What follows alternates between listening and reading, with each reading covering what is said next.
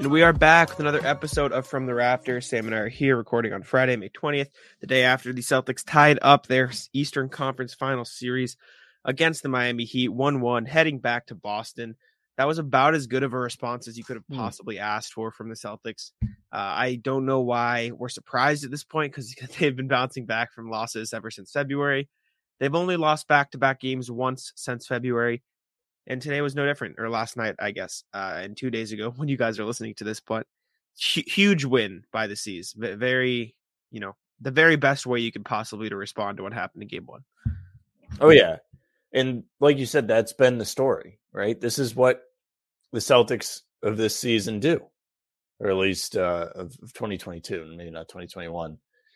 But it's exactly what you could ask for. My goodness, I'm going to need to take a sip here. I don't know where my voice is going. I apologize. Is it going to blow up on me? Oh. Look at this. I've got plenty of practice. It's like diffusing a bomb. Hold on. Celtics, though, I'll read you a stat while you're doing that. In games after losses, so they've lost 10 times since the end of February, including the playoffs, and they've had nine wins after those 10 losses because, like I said, they've only lost back-to-back once. In the wins after the losses, they've shot 50% from the field, 39.9% from three, and 85.8% from the free throw line. All three of those percentages would have led the regular season numbers for any team in the NBA. So the post-loss Celtics since February are, by every statistical number, the best team in the NBA. It's just how it is. Which is good. It's yes. What you kind of look for as a fan. You want to be the best. And speaking of what you look for as a fan, I'd really like if every game was like yesterday because I didn't really have to be stressed for a large portion of the game like normal. They came out, they went behind early, which was not great. But then they responded, tied the game, eventually went far ahead, ended the first quarter up 11. And I don't know if Miami ever got it back under double digits after that point. It's domination. Domination. That is like a performance you would see back when the Celtics were really like coming up, like let's say the Isaiah Thomas Celtics, and like they would play Cleveland, and that's like the kind of game they would be on the other side of, where like you're like, wow, like this team's real good and like they can compete, and then you would have that happen, you'd be like, oh, maybe not. You'd be like, oh boy. And if they really didn't like fall apart in game one in the third quarter, they really could be up 2-0 with a commanding performance through 2 games. Like they've won 7 of the 8 quarters. Yeah, 7 of the 8 every quarter, and they've done it pretty handedly. Yeah. The second half was a little it wasn't as good. They tied both quarters in the second half of game 2, but at that point that's all they had to do because they were so dominant in the first half. So that's not a that's complaint what you for get. me. Yes, that's what you get at that point in a game. When you're up that big, you don't really have to keep blowing out a team. You just have to learn how to hold on to the lead. And there was a point where Miami cut it to 17 after the Celtics had been up 29. So they had made a little bit of a dent into it. And Marcus Smart kind of took over the game, which is just funny because it was literally something we had talked about on the pregame. What did we say? We were even on the podcast. On the podcast, we said having him as a calming presence, whether it's a chaotic calmness that he brings. You want to know kind of what you got? Quote? Udoka's quote after the game. What do you say? Having the vets back was great. They're like a calming presence for us. I mean, just take our words, Ime. Ime listens. He knows. Now, it's uncanny. Before we continue, I do need to give a shout out to a individual from ABC6. His name is Maltezos, and you may have seen him on Twitter a few days back wearing the Paul Pierce jersey. I don't know if you saw it, Jack, but I did tweet it. So. Good engagement. And why don't you go have a look? Because I want you to, and maybe even share your screen if you can do it for those watching. Yes. Okay. Yeah. I want you to have a look at this man because he knows absolutely nothing about basketball, but he is all in. He's all in. I brought in a jersey for him to wear on Monday. It did not come out with good results. Obviously, you had the COVID positive results for Horford and then the loss. However, my man has a disgusting, overstretched, dark green T-shirt that he will wear, and that has been the good luck charm. He wore it yesterday. I go home. Horford pops 2 negative tests. The Celtics come out and blow out Miami. Have you located this I man? think so. Is this if you're listening, you won't see it, but if you're on YouTube, you'll see. I'll Is describe him. this is That is this him. the He's a large individual. In this picture, he's wearing a one of my favorite jerseys, actually, the old St. Patrick's Day Paul Pierce jersey, and he's got his guns out. He's ready for game one in that picture. not a Celtics fan? You say not a basketball guy? Well, he's on the bandwagon. Of course. He's all in. I don't know if he's watching any games, but he wants them to win. He calls himself a townie, so we have to give him a shout out because he has done the legwork. He has been the unofficial mascot at the news station. Yes. Also, at the same time, are you familiar with Green Runs Deep? He's on Instagram. He's on Twitter a little bit. He's GRD. on Twitter. He broke the White news yesterday, actually. Good for him. Yeah, he's a beast. Tweeted something along the lines of, if you weren't here when this was the starting lineup, yes, then don't be a fan. And I just wanted to bring up the story again. I'm sure I've told it here that Jeff Green was the person who got me to, into basketball. Yep. Yeah, this lineup of Phil Pressey, Gerald Wallace, Jeff Green, Jared Sullinger, Chris Humphries. Just the worst possible starting five you could probably think of. I mean, Chris Humphries at the 5 is a disgrace. But shout out Jeff Sullinger had Green. moments where he was okay. He did. I liked Sully. I thought he was good. I think everybody kind of, there were people that probably were more realistic than others, but there were times where I thought Sullinger could be a good player. I thought he could have. I just think he let it go. And he's playing in China or something. Like he's kept it up. So shout out Sully, but it is what it is. And he falls under the line of, what is it? Stretch power forwards that paved the way for Grant Williams. It went Sully, then Gershon, and then Semi, and now man Grant, carrying the torch. But anyways, game 2, you mentioned Marcus. Let's just start there. Our good friend Andrew Doxey, shout out, owned Matt Moore on Twitter, apparently in his own words. Matt Moore of Action Network. Hard word paroxysm. I can't pronounce it. I'm sorry. He's a cool dude. I like his, tweets and everything. He seems like a good guy, but his take was the Celtics need a lead playmaker if they want to get to a championship level. And he said this in like the Bucks series. Like this wasn't like an old take that got exposed. He said this like 2 weeks ago. He's like, Marcus is great, but he's not like a lead playmaker for a team. And Andrew Doxey tweeted the box score from game 2. And Matt came back and said, I am wrong. Something. Marcus Smart, phenomenal in his return game. 24 points, 9 rebounds, 12 assists. Just everything you wanted from the defensive player of the year, as Udoka noted post-game. Just incredible performance from Marcus Smart. A captain performance from Marcus. The only thing I will say, and I mean, listen, take this with a grain of salt. It shouldn't mean the world to you, and I love Marcus more than anybody, but I feel like a lot of his points did come when the game was kind of settled. He was, I will say, and we touched on already, he was big when Miami started to get back a little bit, but it was still 17 points. There was inflation to the stats, but even before he started scoring, he was having a great game playmaking, scoring which is aside, what they really missed. And we touched on it in the last pod. We touched on it in the pregame. They missed his carefulness with the ball. He had 12 assists yesterday, only 1 turnover. They could have used him in that third quarter collapse on Monday. That is a big part of having Marcus back, not to mention that he made things difficult on the other end for Miami. 1,000%. I mean, he made things pretty difficult on both ends. Ask Max Strus. Man got just crumbled by Marcus. It was such an odd, he didn't even really do anything. He just stopped, and that was enough. And then, you could tell Marcus was so surprised. Like, he didn't know what to do. He took, another dribble. Yeah.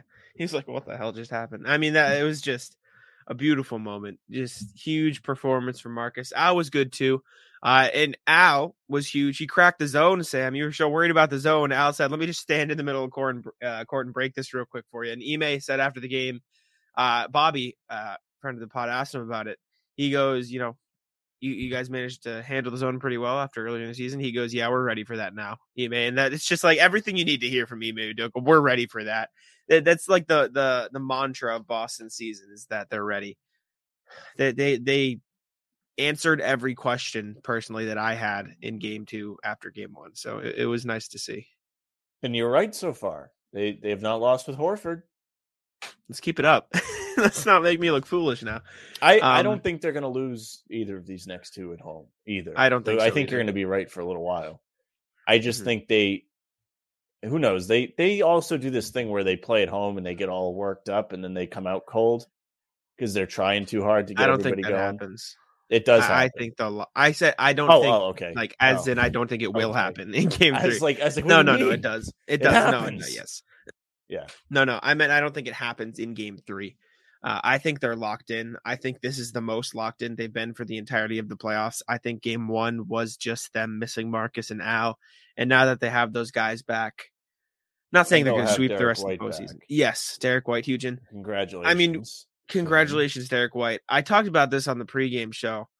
I haven't seen it yet, but I'm sure there's comments out there like, "Oh, looks like they don't need Derek White." Just shut up. Jimmy J, who is a loyal listener to us, I will read the comments to our shows, but he is not, and he's always there, but he is not a fan of Derek White. I mean, I spewed it all on the pregame the other day. Like, Derek White is a phenomenal defender. He's probably the second best perimeter defender on the team after Marcus. He can guard all 5 positions. He's having issues shooting the ball, yes, but he's one of their best playmakers. He's able to get into the middle of the court at all times whenever he needs to. Finishing through contact, he's phenomenal. I mean, I'm sure you've seen him drive to the rim, take a bump, and he's perfected those little, I forget who said it to me. I think it was It's Gear. Shout out PJ. He said Derek White in the mid-range reminds him of Gordon Hayward, which is like a really, really good comparison. Like, you look at those little mid-range fadeaway floaters that he gets off, like very Hayward-esque. And I would say that's probably the biggest part of Hayward's game that the Celtics miss, those kind of little mid-range floaters where you can diversify their offense. Derek White's great. And I said this to KJ, 2 points that I think describe it perfectly is you look at Marcus Smart, and for years, 2 things Celtics fans have begged for are, look beyond the box score. He's worth more than that. And take smarter shots, Marcus. If you're not making them, please don't take them. And now people are attacking Derek White for the opposite of those 2 reasons. It absolutely baffles me that people are now going at Derek White saying, why isn't he, making these shots? Like, when he's just, well, he's not taking the shots because he's not making them. And that's what you asked Marcus to do for years. So, maybe you should compliment him for doing that. And then he is the epitome of goes beyond the box score, yet you can't see it for some reason after seeing it for all these years. I don't get it. I don't get it. And he's not going to get the respect he deserves until he puts up that, 20 points, because 20 points means everything in the NBA, Sam. Did you know that 20 points means you're the best player of all? Stupid. It's the dumbest thing ever. He's had good scoring playoff games. That doesn't matter. I think he was good in game 4. He was good in game 3, I could think, against Milwaukee too. That doesn't matter. They pick and choose the arguments. And I'm being an asshole. And shout out Jimmy J. I'm not attacking Jimmy J. We appreciate Jimmy J because he's for the listenership. He's always here. It just doesn't make sense to me, and it frustrates me when I see like the worst thing is when I see if they had Schroeder, like dude, you're going. I did see Andrew Doxey tweet that. I know he tweeted somebody and said yes I commented on it, and that is like the epitome of points means good.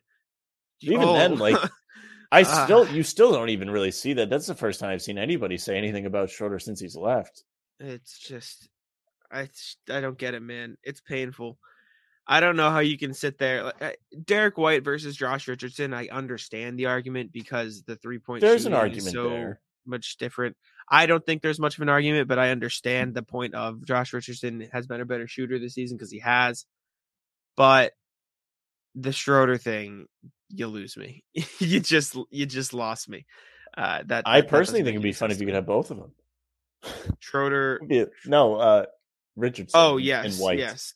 I was gonna say, Sam, don't jump on the Schroeder train. That's where you're gonna. I'm not doing that. Come on, make me lose my mind. Yeah. I agree. I mean, if you could get Richardson, I don't know if it's legal. Can you fit Richardson into the TPE? Can you get him back this offseason? I don't know, man. I'm so happy I haven't heard about a damn TPE in like 5 months. It's the greatest. We used to have to come on here and say how you're going to fix this team. Like every week we'd be like, all right, like they need to do this now. Oh, they need to do this. And here we are. tied in the Eastern Conference Finals. Jesus, get the words out. I actually had like a moment like that doing traffic. I was like, I literally was like, oh, geez. Like, I didn't say Jesus, someone get pissed, but I got tied up. But anyways, yeah, 1-1 in the Eastern Conference Finals. Huge. And coming home, is heavy favorites now to win the series. I did check the odds. I think they were minus 290 when I checked on Twin River. Oh, wow. Which is Rhode Island. Well, they stole home court. That's huge. Yeah. I told you they needed to do that. It could have, would have. They kind of should be up 2-0. They should. They collapsed in that game 1, which is fine. Miami equally fought back. That is one of those things where you can't it's not game 4 again or game 5 against Milwaukee where you completely just crapped out. Miami absolutely fought back and won that game, but the Celtics did an equal part and lost it. Game 2 showed you how, as a team, the Celtics learn from when they make mistakes. And in that record will show you that. What is it, 10-1 now since January on games after losses? They haven't lost. They haven't lost. And then the one. Or one. Sorry. Yes. 1-1-1. Yes. I was thinking of the stats. Yes. They've lost back-to-back once since February. Yep. But seriously, that says so much about this team. And to give you a real prime example is that game 6 in the last series where they just had their heart ripped out in that game 5 after melting, blowing a golden opportunity to really gain control of the series. And then they come out and pretty handily win the game in Milwaukee. There was a scare where they got it to 4, but they responded instead of collapsing like they did in game 5. And yesterday, you saw they played a great first half like they did in game 1 against Miami. And instead of collapsing, it got to the point where you could see it kind of coming, and they put an end to it. That's what's really great about this team. You have to credit the coach. You have to credit all the players for listening and buying into it. That's part of what makes you a contender, what makes you a potential champion. Things like that. Yeah, they bounced back. Ime Udoka has been phenomenal at game planning and helping them bounce back. And this isn't the Milwaukee series. I'm fully confident Eric Spoelstra is going to come out with everything he's got in game 3 and try to bounce back. I just don't think the Heat are equipped to take on that level of Boston offense. And the only thing that I think could potentially hurt the Celtics is something that's very possible, and that's a cold shooting night, because throughout the course of the playoffs, that's been the one thing that's kind of hindered them from winning these games. They shot, what'd they shoot? They shot 50% from 3 in game 2. That's not going to happen again. I'll tell you that now. But they also shot 51% from the field. So it's not like they're shooting poorly on 2-point range like they were against Milwaukee. They have other ways of getting offense against this Miami team. Miami, who's now might be without PJ Tucker, which sucks. I assume he'll fight through it, but he's getting an MRI. Never want to see that. Obviously, it sucks. When we haven't heard any results from that yet, which I don't really know what that means. I'm not paying attention to dudes getting MRIs all the time, especially if they're not the Celtics. In Spoelstra's post-game interview, he said PJ said he's fine and he's going to play in game 3, so I'll listen to PJ. But that was before they announced he's getting an MRI. PJ Tucker is very much like Marcus Smart, if he can play, he will play. So unless it's a serious injury, I expect to see PJ Tucker in game 3. But you never know, I guess. Celtics did the job. Jason Tatum, much better game. Jaylen Brown, much better game. In game 2, both of them came to play. Both of them played the right way. They had 27 for Tatum, 24 for Brown. Tatum had 3 turnovers. Brown had 1 turnover. Celtics finished with 9 as a team. Great numbers there. Very efficient. Everyone was efficient outside of Marcus and Nick Stauskas, but Stauskas only played 4 minutes. Hurt himself. Oh, true. I forgot about that, man. What even happened? I don't even think I remember seeing it live. Rolled his ankle, maybe something like that. I don't know. Nah, damn. I want to circle back quick. You were talking about, you're not going to shoot that high from 3 every game, which is absolutely right. What makes this team great is, especially when healthy, they've got the pieces to play defense well enough to where they don't have to really score at a high clip. What'd they hold Miami to yesterday? Shooting or points? 102 points. 102. 102. Yeah, so you miss 7 more threes and you still win. I mean, that's not how it always goes. I mean, I was going to say, in the grand scheme of things, but you take away 7 threes in that final box score, you still win because you play great defense.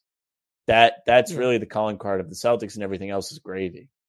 You have good enough players to make it so you can score on the offensive end. Obviously, Tatum, who was very efficient yesterday, pretty efficient game one besides the turnovers too. So keep an eye on that. Jaylen Brown, who bounced back yesterday, especially in the first quarter, he was big, keeping them in the game when they kind of came out a little flat. Marcus obviously turned it up when Miami started to come back a bit. Rob has become a much healthier version of himself, much like the version that was playing before he hurt his knee. And he's a good safety valve on the offensive end. Grant had 19 points yesterday. Pritchard looks confident out there. Every time he shoots it, you really have to feel like it's going in as a fan. There's so many offensive weapons for the Celtics team right now, and they're all kind of firing at all cylinders. Imagine last year saying Grant was going to score 19 in a playoff game. I would have believed you. And that's just kind of average. Like he had 27 on Sunday. Or Sunday? Sunday. Yeah, Sunday. Yeah, Sunday. I'd have believed you. You know I'm on the track. Well, you would have, but not very many people would have. And you would have said, damn, who's playing for this team if he's doing that? That's also true. The big stat, I guess, to note, also, I just saw Grant Williams led the team in free throws. It's weird. Jimmy Butler only took 8 free throws. Are we happy, Celtics fans? There you go. He was not as effective. He was aggressive. Well, he wasn't getting easy lanes to the basket either. I mean, they had Al Horford.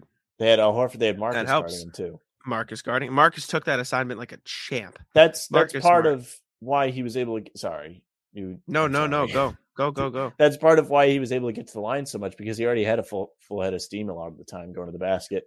Mm-hmm. And he was getting like hit, knocked down.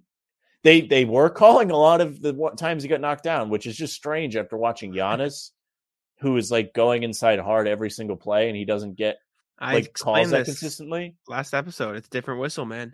Different whistle's better for worse. Just strange, but regardless, they did a better job at limiting his ability to get to the line. I don't think that was officials. I mean, Tony Brothers ref game 1. Take that for what you will. Maybe the guy that put the video up pissed him off a little bit. Did you see that? No. I did. Yes, on Twitter. I did. Yes. For those of you that didn't see it, there was a guy out in the street, and Tony Brothers just walking down the street on the phone. He's like annoying him. He's like, "You better give some calls to the Celtics." Don't do that. I don't think he was actually annoyed. He probably thought it was funny, but he's playing along for the video. But it didn't go well. And also, people are upset about I don't know if you're about to go to the same place I am, the Tyler Hero play where he blocked Smart. Oh, yeah. That was a weak. It was a weak call. It was a weak call, but like at the end of the day, it's the same. One, the game was a blowout. 2, if he does get that as a block, it's just a layup for Pritchard instead of Smart. And that's also, he got hit in the head. Like, I understand why it was called. I don't agree with the call. I don't think it should have been a foul. Disagree. You know me. I know. And I'm telling you straight up, I don't think it should have been a foul. But when a player gets hit in the head, by disagree, I mean I disagree with the call, not you. You disagree with the foul? Yes. Yeah. Yes, I know. I'm just saying I understand why they called it. Do I think it's a foul? No. I think that's a weak call. Example of how stats lie. Sam, Jimmy Butler, when guarded by Marcus Smart, shot 4 for 5, right? Which is just like whatever, switching, et cetera. When guarded by everybody else on the Celtics, he did not make a shot. Jimmy Butler only made shots when guarded by Marcus Smart, which is... He was still not efficient. No, exactly. That's the point. In head-to-head matchups, at least. That's what this says, which is just very weird. Or maybe that's just... Or sorry, let me rephrase.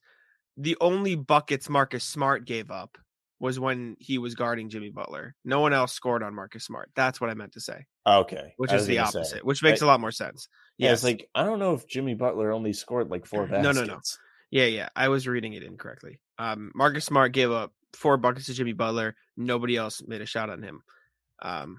Defensive player of the year. I mean, he's phenomenal. Everything you need. Shaq does not think it matters. Well, Shaq was wrong. Shaq was incorrect. He doubled down. Did he after the game? He said he didn't make a difference. Marcus? Yeah. He had a triple-double, Shaq. He just wants to be the best 36 to ever lace him up, that's all. I love Shaq. I mean, they have the same birthday. They should have some respect. This is true. We can talk about Peyton Pritchard calling Tyler Hero small. Good. I mean, they're the complete like opposite of white dudes that play basketball. Like, Explain. like Pritchard does not say a damn word. You barely know what his voice sounds like. He has a buzz cut, doesn't have facial hair, has no kind of style about him. He's the My quietest mom called guy. him Ollie from Hoosiers, is what she called Peyton Pritchard. I've only seen Hoosiers once. People in the listening, you only see you like basketball. Yeah, I've never seen Hoosiers, so well, there you go. But yeah, like he's quiet, just kind of shows up, does his thing. Tyler Hero, all the drip imaginable. Him and Simmons, the stupid sunglasses at the podium. He's in all these commercials. He's friends with Jack Harlow. He's from like the Midwest and does not talk with a Midwestern accent, to say the least. There's just so much to dislike about Tyler Hero. And Pritchard's just like, you wouldn't even know him if he wasn't on your team. Mm-hmm. And Pritchard is taking the challenge, by the way. Hero's no joke of a basketball player. He may be like a clown off the court or whatever, but he obviously is 6th man of the year for a reason. A very good player. And Pritchard so far has gone toe-to-toe with him. Yeah. Hero is struggling this series. I think throughout the playoffs he struggled. And someone in our last pod in the comments disagreed. About what? That Hero is struggled. These were all directed towards me, saying I'm not watching the Heat, which is true. I did not watch very much of the Heat. But it does not mean I'm wrong. I mean, Hero's been all right. You'd like him to be a little more aggressive. Especially Has he been as good as he was in the regular season? In the playoffs, Hero's averaging 14 points in the playoffs, 43% from the field, 25% from three. There you go. 4 rebounds, 3 assists. Regular season, 20 points per game score, 40% from 3, 5 and 4. Objectively, not as good. Part of that is obviously Jimmy Butler taking over as the primary option because he knows the moment. But at the same time, like, you spend the entire regular season winning a bunch of games with a certain formula to switch it up and expect the role players just to fall in line. Like, I understand it's, I guess, kind of tough. I think the biggest issue for them is Bam not being a part of their game plan really at all on offense. Like, he's taking 8 shots a game and shooting very efficiently on those shots, but he's just like, they're not even looking to get him involved, it seems. And in this series specifically, you could argue that, Robert Williams and Al Horford are defending him really well. They're playing a big part in why he isn't able to get anything going on offense. But even in general, I mean, like, the 8 shots per game is a thing throughout the playoffs. So, right. I don't know. What do you think the main thing is stopping Bam? I think, throughout the playoffs, I couldn't tell you because there's plenty of things he could have been exploiting throughout those first 2 series, especially with Embiid out in that Philly series, right? And Capella out in the first round. Yeah. He has had the golden opportunity to be aggressive. For some reason in those rounds, he was not. In this round, it's a little different. The Celtics have really good interior defenders. Horford is a really great defender all around. He's great at guarding guys on the ball, where Williams excels off the ball, being the helper and the shot blocker. So you have like almost a perfect combination to contain him underneath.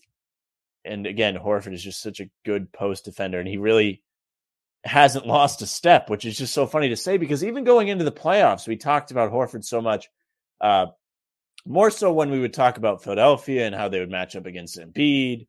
And that was kind of the thing I always hung my hat on. I was like, well, Horford always had a good time defending Embiid, but I'd always have to be like, he could have lost a step. He's older now. It might not be the same thing, but he doesn't look like he's aged at all. He's playing his role perfectly. And I think that's probably the key to it. He's had games where he's been massive offensively and he's gone off. Obviously the game 4 against Milwaukee was huge, but even when he's not scoring, he's just making an impact. He didn't allow a single point yesterday, I don't think. Is that true? Let me fact check. Like in head-to-head matchups when Horford when he's guarding guys, I don't think he got scored on yesterday. And if he did, it was from free throws. I don't think anybody made a field goal against him. Let me fact check. No. Head-to-head guarding numbers. PJ Tucker made 1 shot. Vincent 2 for 3. Oladipo made 1. Robinson made 1. Well, but I clearly don't watch the games. No. I mean, Butler didn't score against him. Bam didn't attempt a shot against him, and his primary matchup for the game was Bam. So he didn't even allow Bam to get a shot up, which just goes to show what I've been saying. Like they're pretty much just taking him out of the offense as a whole, not letting the Heat run through him. Miami's offense is very one-dimensional in the sense that they're either going to get a three or get a Jimmy Butler mid-range shot. Like that's all they do pretty much, right? A lot of Am pick I and a roll to fool? get the switch. Yeah, am I a fool for thinking that though? Like they don't really do much of like They haven't gone to Bam. And I wonder why. Because if we're talking about it, it must be a thought going around at least the fan base. I mean, you said when you were writing Heat articles, people were saying he wasn't being aggressive enough, and this is the regular season. Yes. This isn't even the playoffs. So maybe something's going on with him mentally. I don't know. I don't watch enough of their games. However, if I'm Spoelstra, that's going to be something that I'm really looking to force because in the bubble a few years ago, Horford was on the team. However, he killed them. I saw the split today. It was like 21 points and at least 10 rebounds compared to 8. He can't go through Horford though. I don't think he can go through Horford, and that's not like a knock on Bam. I just think Horford's one of the better big man defenders in the NBA. He showed that. He showed that on Giannis. He showed that on, I was going to think of the Nets center, but he didn't really have to do much in the Nets series, but he guarded Giannis to perfection. He's always guarded Embiid well.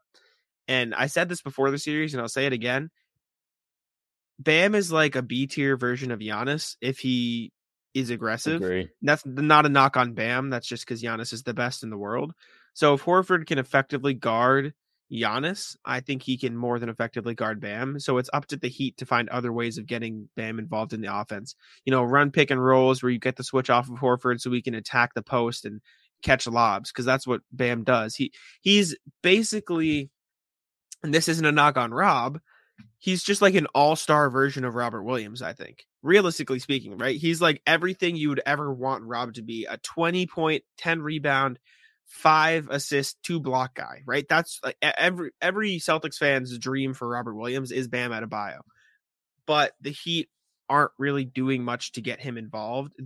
He basically has a similar level of involvement to Robert Williams, which is not what you want from an All-Star center. And I'm not going to sit here and say I've watched every single Heat game this year because I haven't. So if I'm wrong, please, feel free to correct me in the comments or whatever. I'm not going to take offense to it. I'm not an expert on the Heat, but right now it looks like they are looking for threes, mismatches on the perimeter, or Jimmy Butler mid-range shots, which is like a fine form of offense when all your guys are shooting, 40% from deep like they were in the regular season, but they're not. They're struggling from 3 in the playoffs this year. And I said this at the start of the series, excuse me, the playoff 3-point numbers for the Heat aren't as good. Max Strus is shooting 35%, which is fine, but he was a 40% shooter in the regular season. What does Marcus shoot for his career? Like 33%. So if he's only shooting 2% better for the playoffs than Marcus, I know.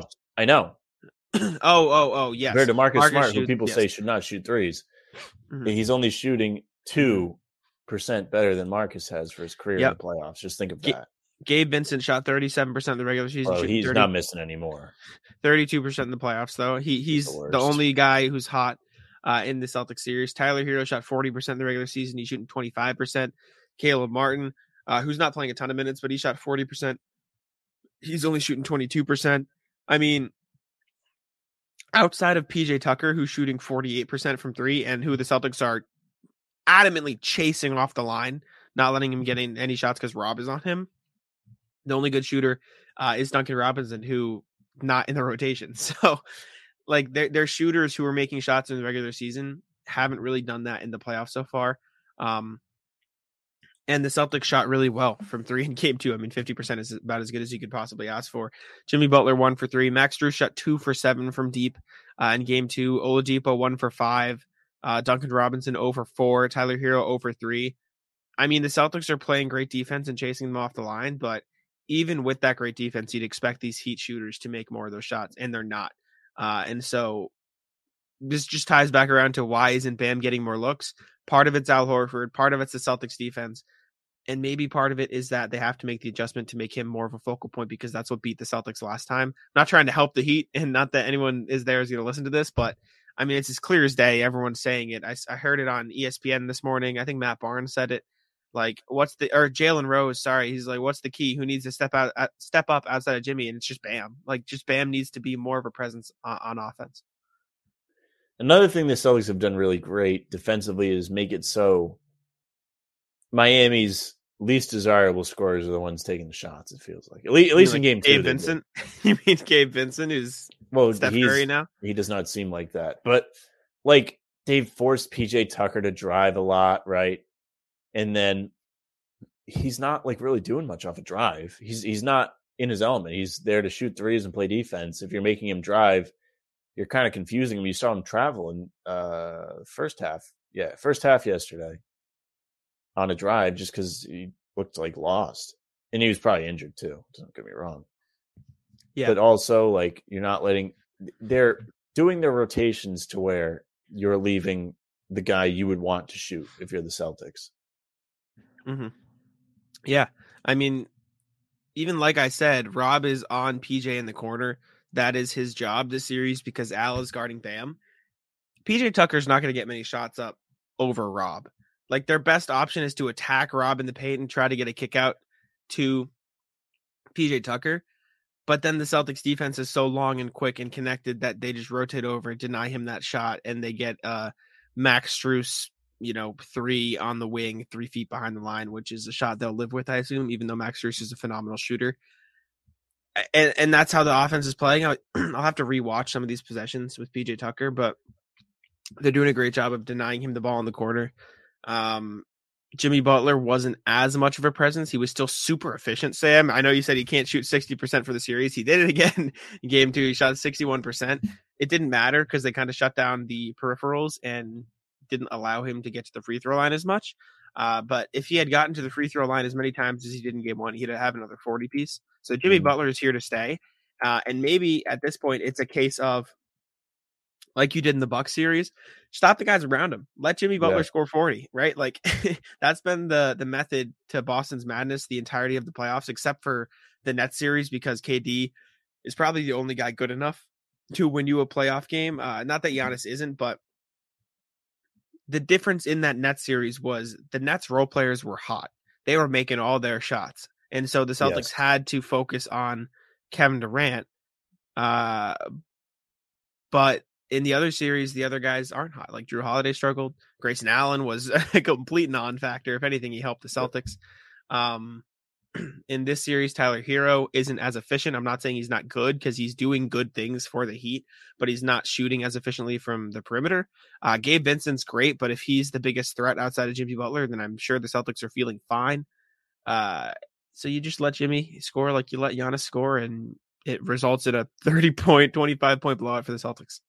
Yeah, that is a very good point. And I was thinking about it while you were talking about him shooting so efficiently. Again, I was like, oh, they might have to do what they did to Giannis. And that seems like it's going to have to be the solution. I kind of prefer that, to be honest with you. It's less frustrating getting beat by guys that you feel like are actually good enough to beat you compared to, like, I don't know, Pat Connaughton killing you in a game or Gabe Vincent killing you in a game.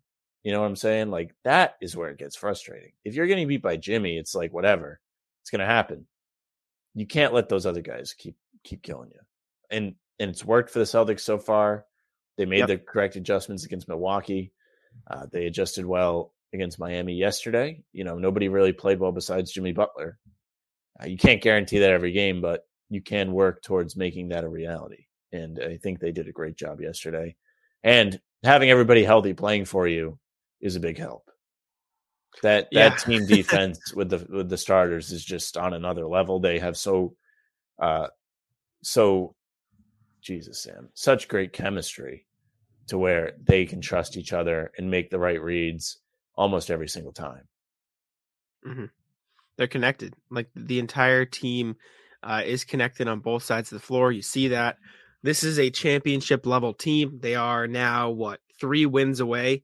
If the Celtics don't lose at home this series, they go to the NBA Finals. Let that sink in. That's crazy. That is absolutely insane. The Celtics are playing phenomenal basketball. Jason Tatum is a superstar. Jaylen Brown is a star. Marcus Smart is a championship level point guard. I mean, everything is falling into place for this team. And the best part about it is, not to get too ahead of myself, they're all under contract for next year. Like every important piece on the roster is under contract for next season. So you have to feel good about them moving forward. I did want to talk about Aaron Nesmith very briefly, just because, man, he cannot get anything going. He is. You got to feel bad for the guy. I mean, another offer from the field in game 2. Obviously, he didn't get as much run as he did in game 1. You like him on defense, but man, it's rough, dude. It's not there. It's which is so weird because he was a decent shooter at the end of last year. And do you think is his confidence just shot? You think, like, what's going on? Well, I'm no psychiatrist. However, if I was an NBA player, the Eastern Conference Finals would not be the best time for me to find my footing.